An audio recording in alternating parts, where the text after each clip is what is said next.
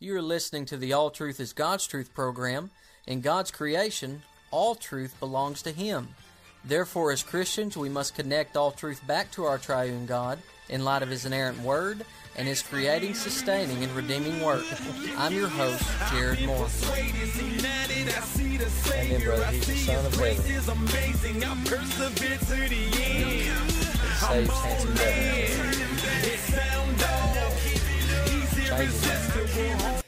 Church, join me in your copy of God's Word in Hebrews chapter 9.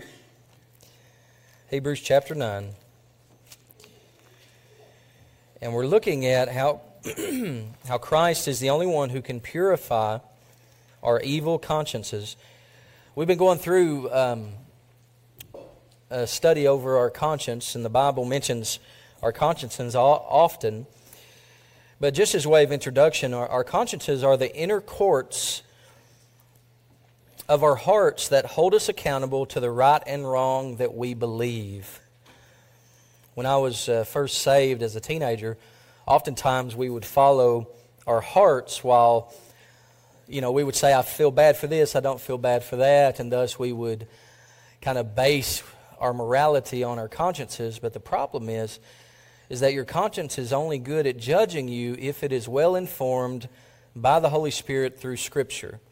In other words, if you don't know something is wrong, you will not feel bad for doing it. You will not feel bad for participating in it. And if you've told your conscience to be quiet, eventually it will be. And that's why people can fly planes into buildings and think that they're glorifying God. That's why people can participate in heinous sin and trot out a Bible verse when it's convenient. When people do not submit to the Word of God in its entirety, or when they affirm Jesus as Savior, but they do not adopt His ethic, they end up doing heinous evil in the name of God. But the Bible teaches us that God can purify our consciences. We need Jesus. Sin has warped all creation, including our consciences. As Hebrews 10:22 says, let us draw near with a true heart in full assurance of faith, with our hearts sprinkled clean from an evil conscience and our bodies washed with pure water. Apart from turning to Christ to cleanse our evil consciences, they will not be biblically informed by the Holy Spirit to where our consciences can accurately and faithfully judge us and keep us from harm and spur us to loving obedience and faithfulness to God. And so Christ is the only one who can purify our consciences. We cannot do it. Our good works cannot do it. This is why it's so important that we read the Word of God and study the Word of God. It's good to do, various Bible studies. It's good to read commentaries. It's good to read workbooks, and the various Christian books that y'all read are good if they're in lockstep with Scripture, but nothing can replace to reading the Word of God. We need to read the Word of God before we read anything else, because only God's Word, as the Holy Spirit applies that Word to us, can rightfully inform our consciences. So why is Christ the only one who can purify our consciences? Well, first, He's the only one who can, because He is the only one who can secure our eternal redemption. Now we're going to be reading in Hebrews 9, and I'm going to read verses 1 through 10, and then we'll continue for the rest of the chapter. But Hebrews 9, verse 1 says, now even the first covenant had regulations for worship and an earthly place of holiness. For a tent was prepared, the first section, in which were the lampstand and the table and the bread of the presence. It is called the holy place. Behind the second curtain was a second section called the most holy place, having the golden altar of incense and the ark of the covenant, covered on all sides with gold, in which was a golden urn holding the manna, and Aaron's staff that budded, and the tablets of the covenant. Above it were the cherubim of glory overshadowing the mercy seat. Of these things we cannot now speak in detail. These preparations having thus been made, the priests go regularly into the first section, performing their ritual duties. Verse 7, but into the second only the high priest goes, And he but once a year, and not without taking blood, which he offers for himself and for the unintentional sins of the people. By this the Holy Spirit indicates that the way into the holy places is not yet opened as long as the first section is still standing, which is symbolic for the present age. According to this arrangement, gifts and sacrifices are offered that cannot perfect the conscience of the worshiper, but deal only with food and drink and various washings, regulations for the body, imposed until the time of Reformation. So verses 1 through 5 refer to the tabernacle as a copy or a type, a shadow of the true holy place in heaven. So in that first section, you had the lampstand, you had the table, the bread of the presence. And in the second section, behind the curtain, there's a most holy place. You had the golden altar of incense. It symbolized the prayers of God's priests, God's people, the atoning sacrifice going up to God. Had the Ark of the Covenant, which symbolized God's throne, God's special presence ruling and reigning with Israel. Inside the ark, the golden urn containing manna, which symbolized God's provision, His providence for His people. Inside the ark also was Aaron's rod that budded. It symbolized God providing a line of priests to intercede for the people. And inside the ark were the tablets of the covenant. Y'all know that is the Ten Commandments. Above the ark were the cherubim of glory overshadowing the mercy seat, and they represented God's glory. So to summarize everything that's there in the tabernacle, all of these items, they represented God's presence or God's provision. Now, it represented these things, but Jesus actually provides these things. In verse 6, you see that the priests would go into the first section. They would do these ritual duties. And then in verse 7, you see that only the high priest would go into the most holy place behind the curtain in the second section. And he would go there once per year to atone for the sins of the people. Offer blood also for himself and for the unintentional sins of the people. In verse 8 and 9, you see that the point of these differing sections was to show two realities. The first section represents this life, where Christ offers Himself. So Christ offered Himself on the cross in this world, but then the most holy place, the second section, represents God's throne room in heaven, God's special presence. Christ went there and atoned for the sins of His people. So the high priest was a type, a shadow of the true high priest, Jesus Christ. So when we look at that, when we think of the tabernacle, when we think of the Old Testament sacrificial system, we need to look at that and realize that just as that could not take away the sins of the people, it could not purify their consciences. I mean, you want to know why Israel would be obedient and then disobedient and then disobedient, to where God is saying, look, if you weren't my covenant people, I'd wipe you off the face of the earth.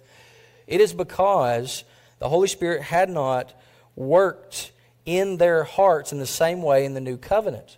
In other words, they had not been given a new spirit. Now, the Holy Spirit was obviously working in their hearts, but there's something distinct about the new covenant concerning the regenerating work of the Holy Spirit through Christ. So the high priest in the Old Testament could not take away anyone's sin because he had sin himself. He had to atone for himself. So a sinner cannot take away other sinners' sins. So the purpose of these rituals was to send us running to the one who would fulfill them. So the sacrificial system, we need a perfect sacrifice, right? The high priest system, we need a better high priest who doesn't have any sin to atone for, but can actually take away the sins of others.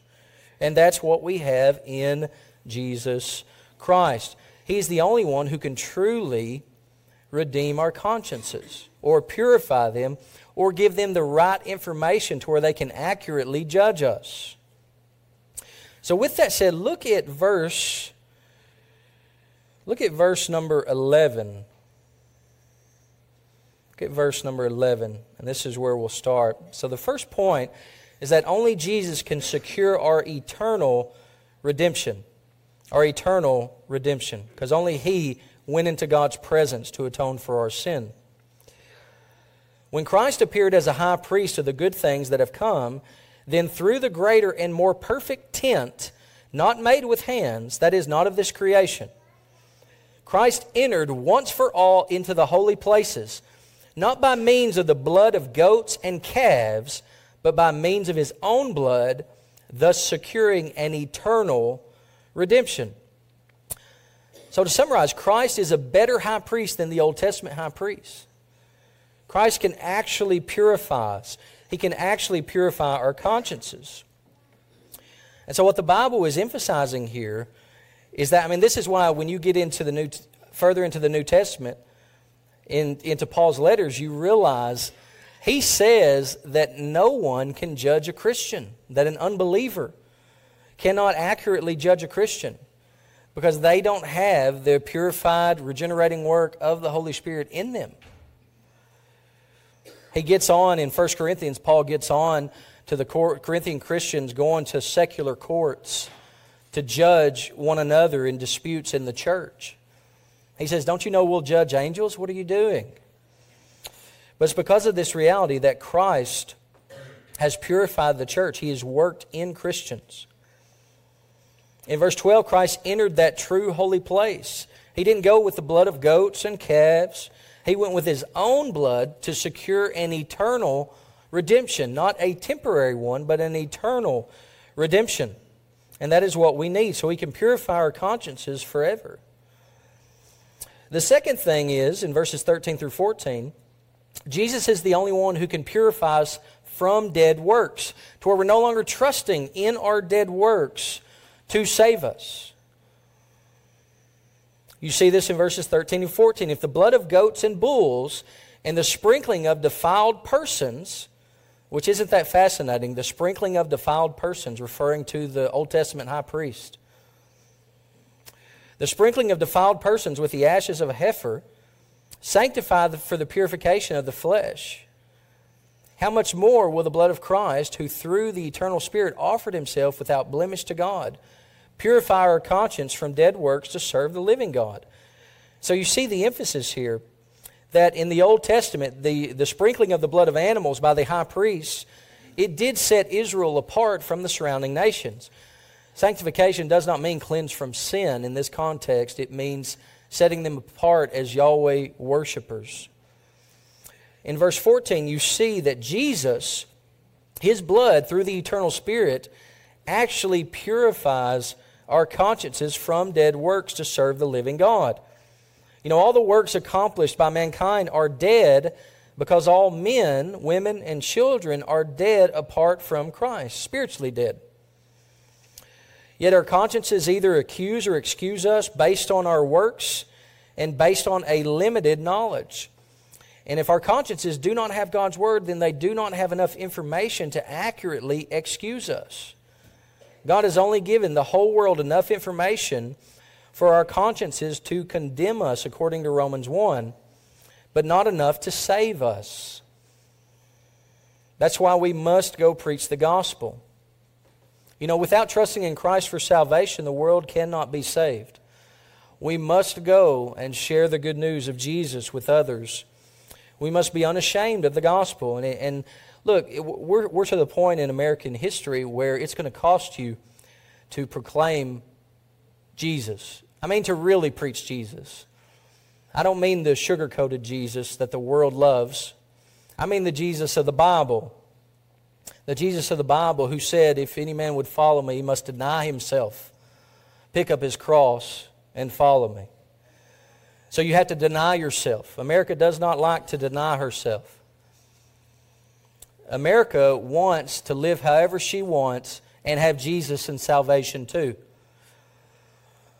But that means that Americans are Lord of their lives, and that is not salvation. You know what we learned last night? We talked about how Jesus is the true Davidic eternal king, meaning He came to be a king. He didn't come to where we would rule our own lives. He came so that we would bow to Him and serve Him as the King of Kings and Lord of Lords. If you want to be Lord of your life, you don't want the Jesus of Christmas. You want the American Jesus. You want the Jesus that will give you what you want.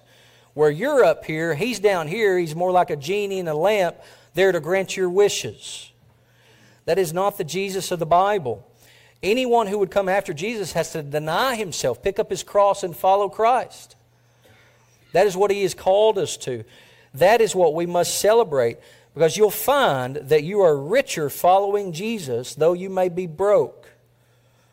You are healthier following Jesus, though you may be sick. Jesus is of eternal worth, and this world is passing away. We've got to hold loosely to this world and tightly to Christ, because only He provides an eternal salvation, eternal redemption. Only He can purify us forever. The third thing I want you to see is that Jesus is the only mediator of the new covenant. In verse 15, it says that He's the mediator of a new covenant so that those who are called may receive the promised eternal inheritance. So promised where? Well, in the Old Testament. Jesus is the fulfillment. Since a death has occurred that redeems them from the transgressions committed under the first covenant. See, the Old Testament, the law, demands perfection. None of us are perfect, so the Old Covenant condemns every one of us. We are all condemned under the Old Covenant. But under the New Covenant, that those who repent and believe in Christ will be eternally saved, eternally purified. If you trust in Him, you're cleansed forevermore. You belong to Him forevermore. He is your Lord.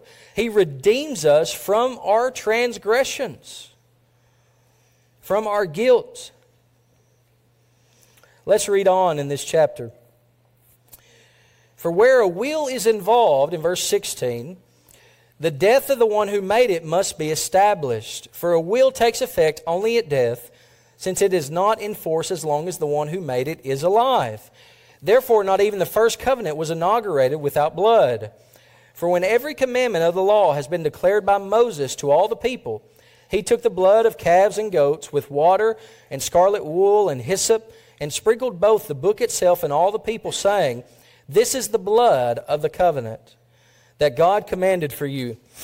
And in the same way he sprinkled with the blood both the tent and all the vessels used in worship. Indeed, under the law, almost everything is purified with blood. And without the shedding of blood, there is no forgiveness of sins. Thus it was necessary for the copies of the heavenly things to be purified with these rites, but the heavenly things themselves with better sacrifices than these. For Christ has entered, not into the holy places made with hands, which are copies of the true things, but into heaven itself, now to appear in the presence of God on our behalf. Nor is it to offer Himself repeatedly, as the high priest enters the holy places every year with blood not his own.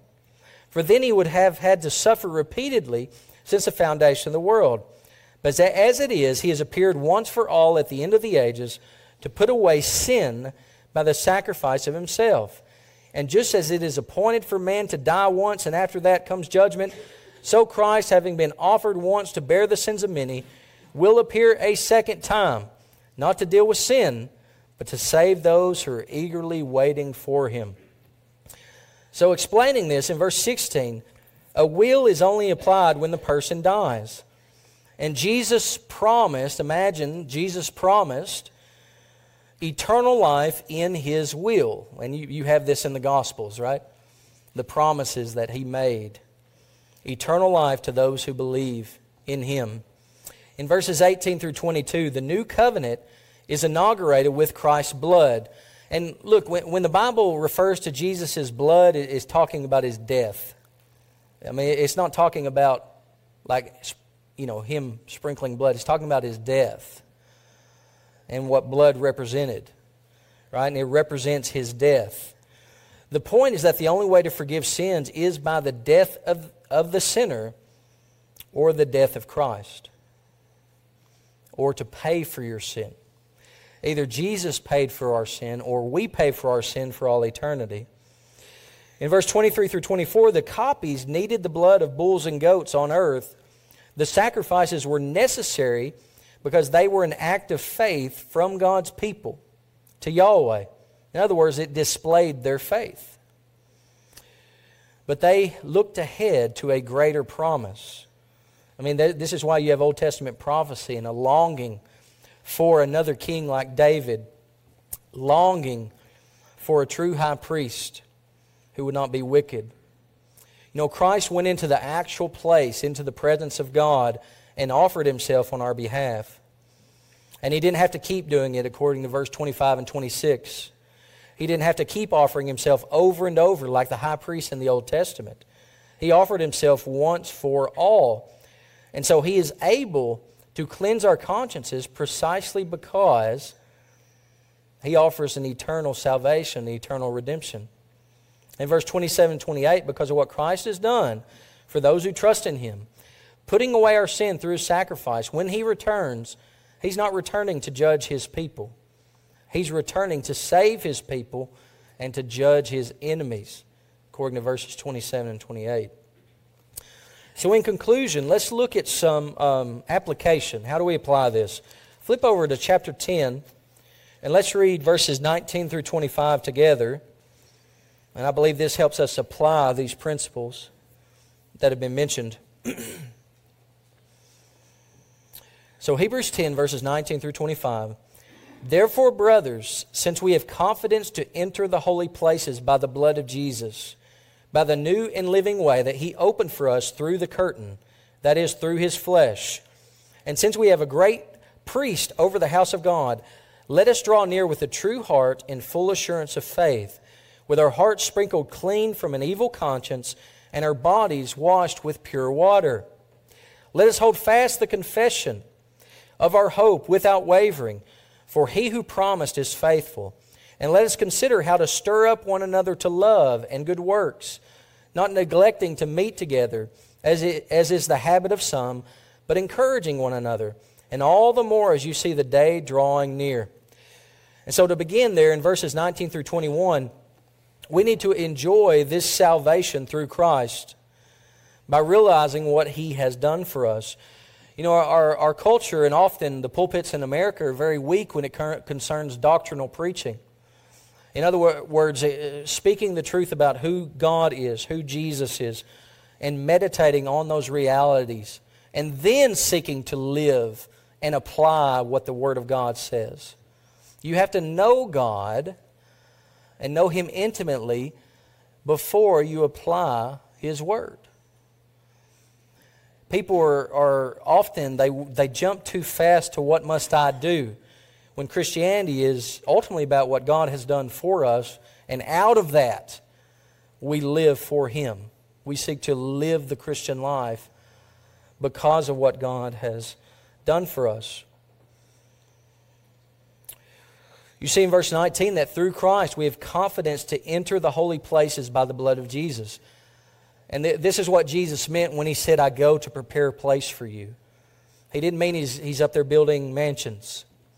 He meant His actual going to heaven prepared the way for you and me to go be where He is. His actual going means we get to go too. His actual entrance into the holy place means we get to enter the holy place. The Old Testament, only the high priest entered, and he entered once a year. Well, now, if you're a Christian, you get to go to the Holy of Holies because you are in Christ, cleansed by Christ. The high priest has entered there and you are in Him. And there's a real sense where you are in Christ, seated at the right hand of God today. So we do not enter the holy places through our own good works. We enter through Christ, who has purified us, purified our consciences. In verse 20, Jesus opened a new and living way through His flesh. This means that we do not open the way to heaven through our own sacrifices, through our own good works. It's only through Him. In verse 21, Jesus is our high priest, our mediator over the house of God. This means that we are not our own high priests. This means that there are no earthly priests between you and God. We do not trust in other men or other women. We trust in the high priest. We don't need another. In verse 22, because Christ has died for us, because He's prepared the way for us into heaven, because He's our high priest, our mediator, and because He has cleansed our consciences with His death, and God the Holy Spirit has washed us with the pure water of His Word, let us draw near with a true heart of full assurance of faith. So we should be assured of our faith if we believe these truths about Jesus. We should not be fearful or reluctant in our relationship with God. Instead, we should approach Him as a loving Father. You know, if you've studied any of church history, you know who Martin Luther is, who nailed his 95 Theses. And ultimately what brought the Reformation was the fact that Martin Luther had a guilty conscience. He was constantly annoying his priest. He would go back and he was constantly introspecting himself, looking into his own heart, and what he kept finding there was sin. It didn't matter how many Hail Marys he did. It didn't matter how many prayers he did. It didn't matter how penitent he was. He found sin in his heart continually. And then he read in God's Word that the just live by faith. And he realized that those who are justified or declared righteous, it's not through works. It's not through being good enough. It's through trusting in Jesus Christ alone, and He gives you His righteousness. And so it's the righteousness of another coming into us that saves us. That is very freeing, because it means that on your best day, you're unworthy of God, but in Christ, even on your worst day, you're worthy of God. The reality about union with Christ means that where Christ is, we already are. That His inheritance that He deserves, we get, we receive. We are treated as sons and daughters of the living God as much as Jesus is. That is what eternal salvation means. So we shouldn't be fearful or reluctant in our relationship with God. We should approach His throne with boldness and joy. God is not sitting waiting for us to fail. On the contrary, He associates His name with us. He calls us His children. He calls us His Son's bride. He calls us His own. In verse 23, we should also hold fast to confessing that Jesus is Lord and the only way of salvation, because God is faithful. And if He is appointed to save those who repent and believe in Christ, He surely will. Because of what Christ has done for us, we need to encourage one another to love more. Because of what Christ has done for us, we need to encourage one another to do more good works. You know, we've got a new year coming. People talk about New Year's resolutions. May we be resolved to love more and to do more good works. In verse 25, because of what Christ has done for us, we need to gather together to worship. And we need to teach one another, learn from one another, and encourage one another. We do not need to neglect gathering together to worship. You know, with this new year, I want to encourage you to look at your calendar over the next year and ask yourself how many worship services you plan to be a part of, you plan to attend. You know, every Sunday is the Lord's Day, and so we need to gather with other believers on that day to worship if we are able to gather. And He says in verse 25 that we need to gather even more as Christ's return is fast approaching. And so if you believe He could return at any moment, then you need to find yourself worshiping with other believers on the Lord's Day, Sundays. Notice that the motivation for gathering for worship is not the pews, the music, whether or not you like the preacher, whether or not somebody is singing a special song. These are all temporary and subjective. They do not last for eternity. They change from year to year.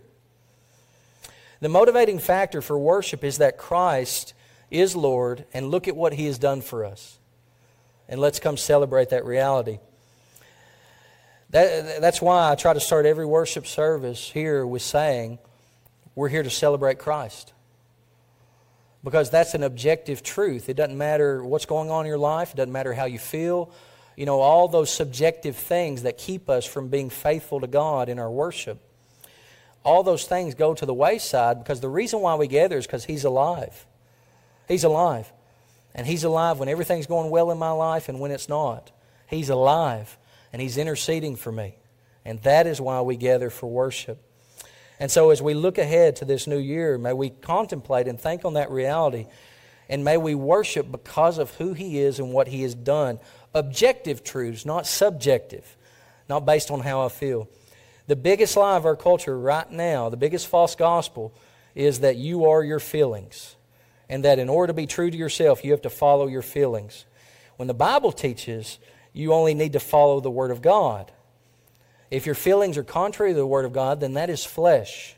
That is evil. That is wicked. You do not need to follow it. You need to reject it. You need to reject it. You need to submit to the Word of God. Where you're going to find eternal joy is not in the mirror. It's not in your feelings. It is in Jesus Christ.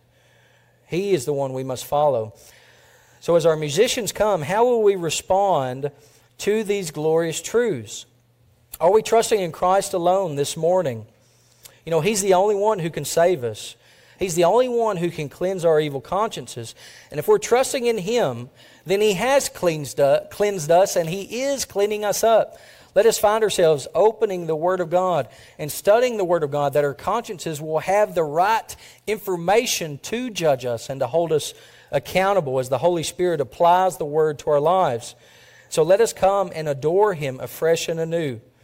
You know, our good works need to be built on Christ. They do not need to be in place of Him.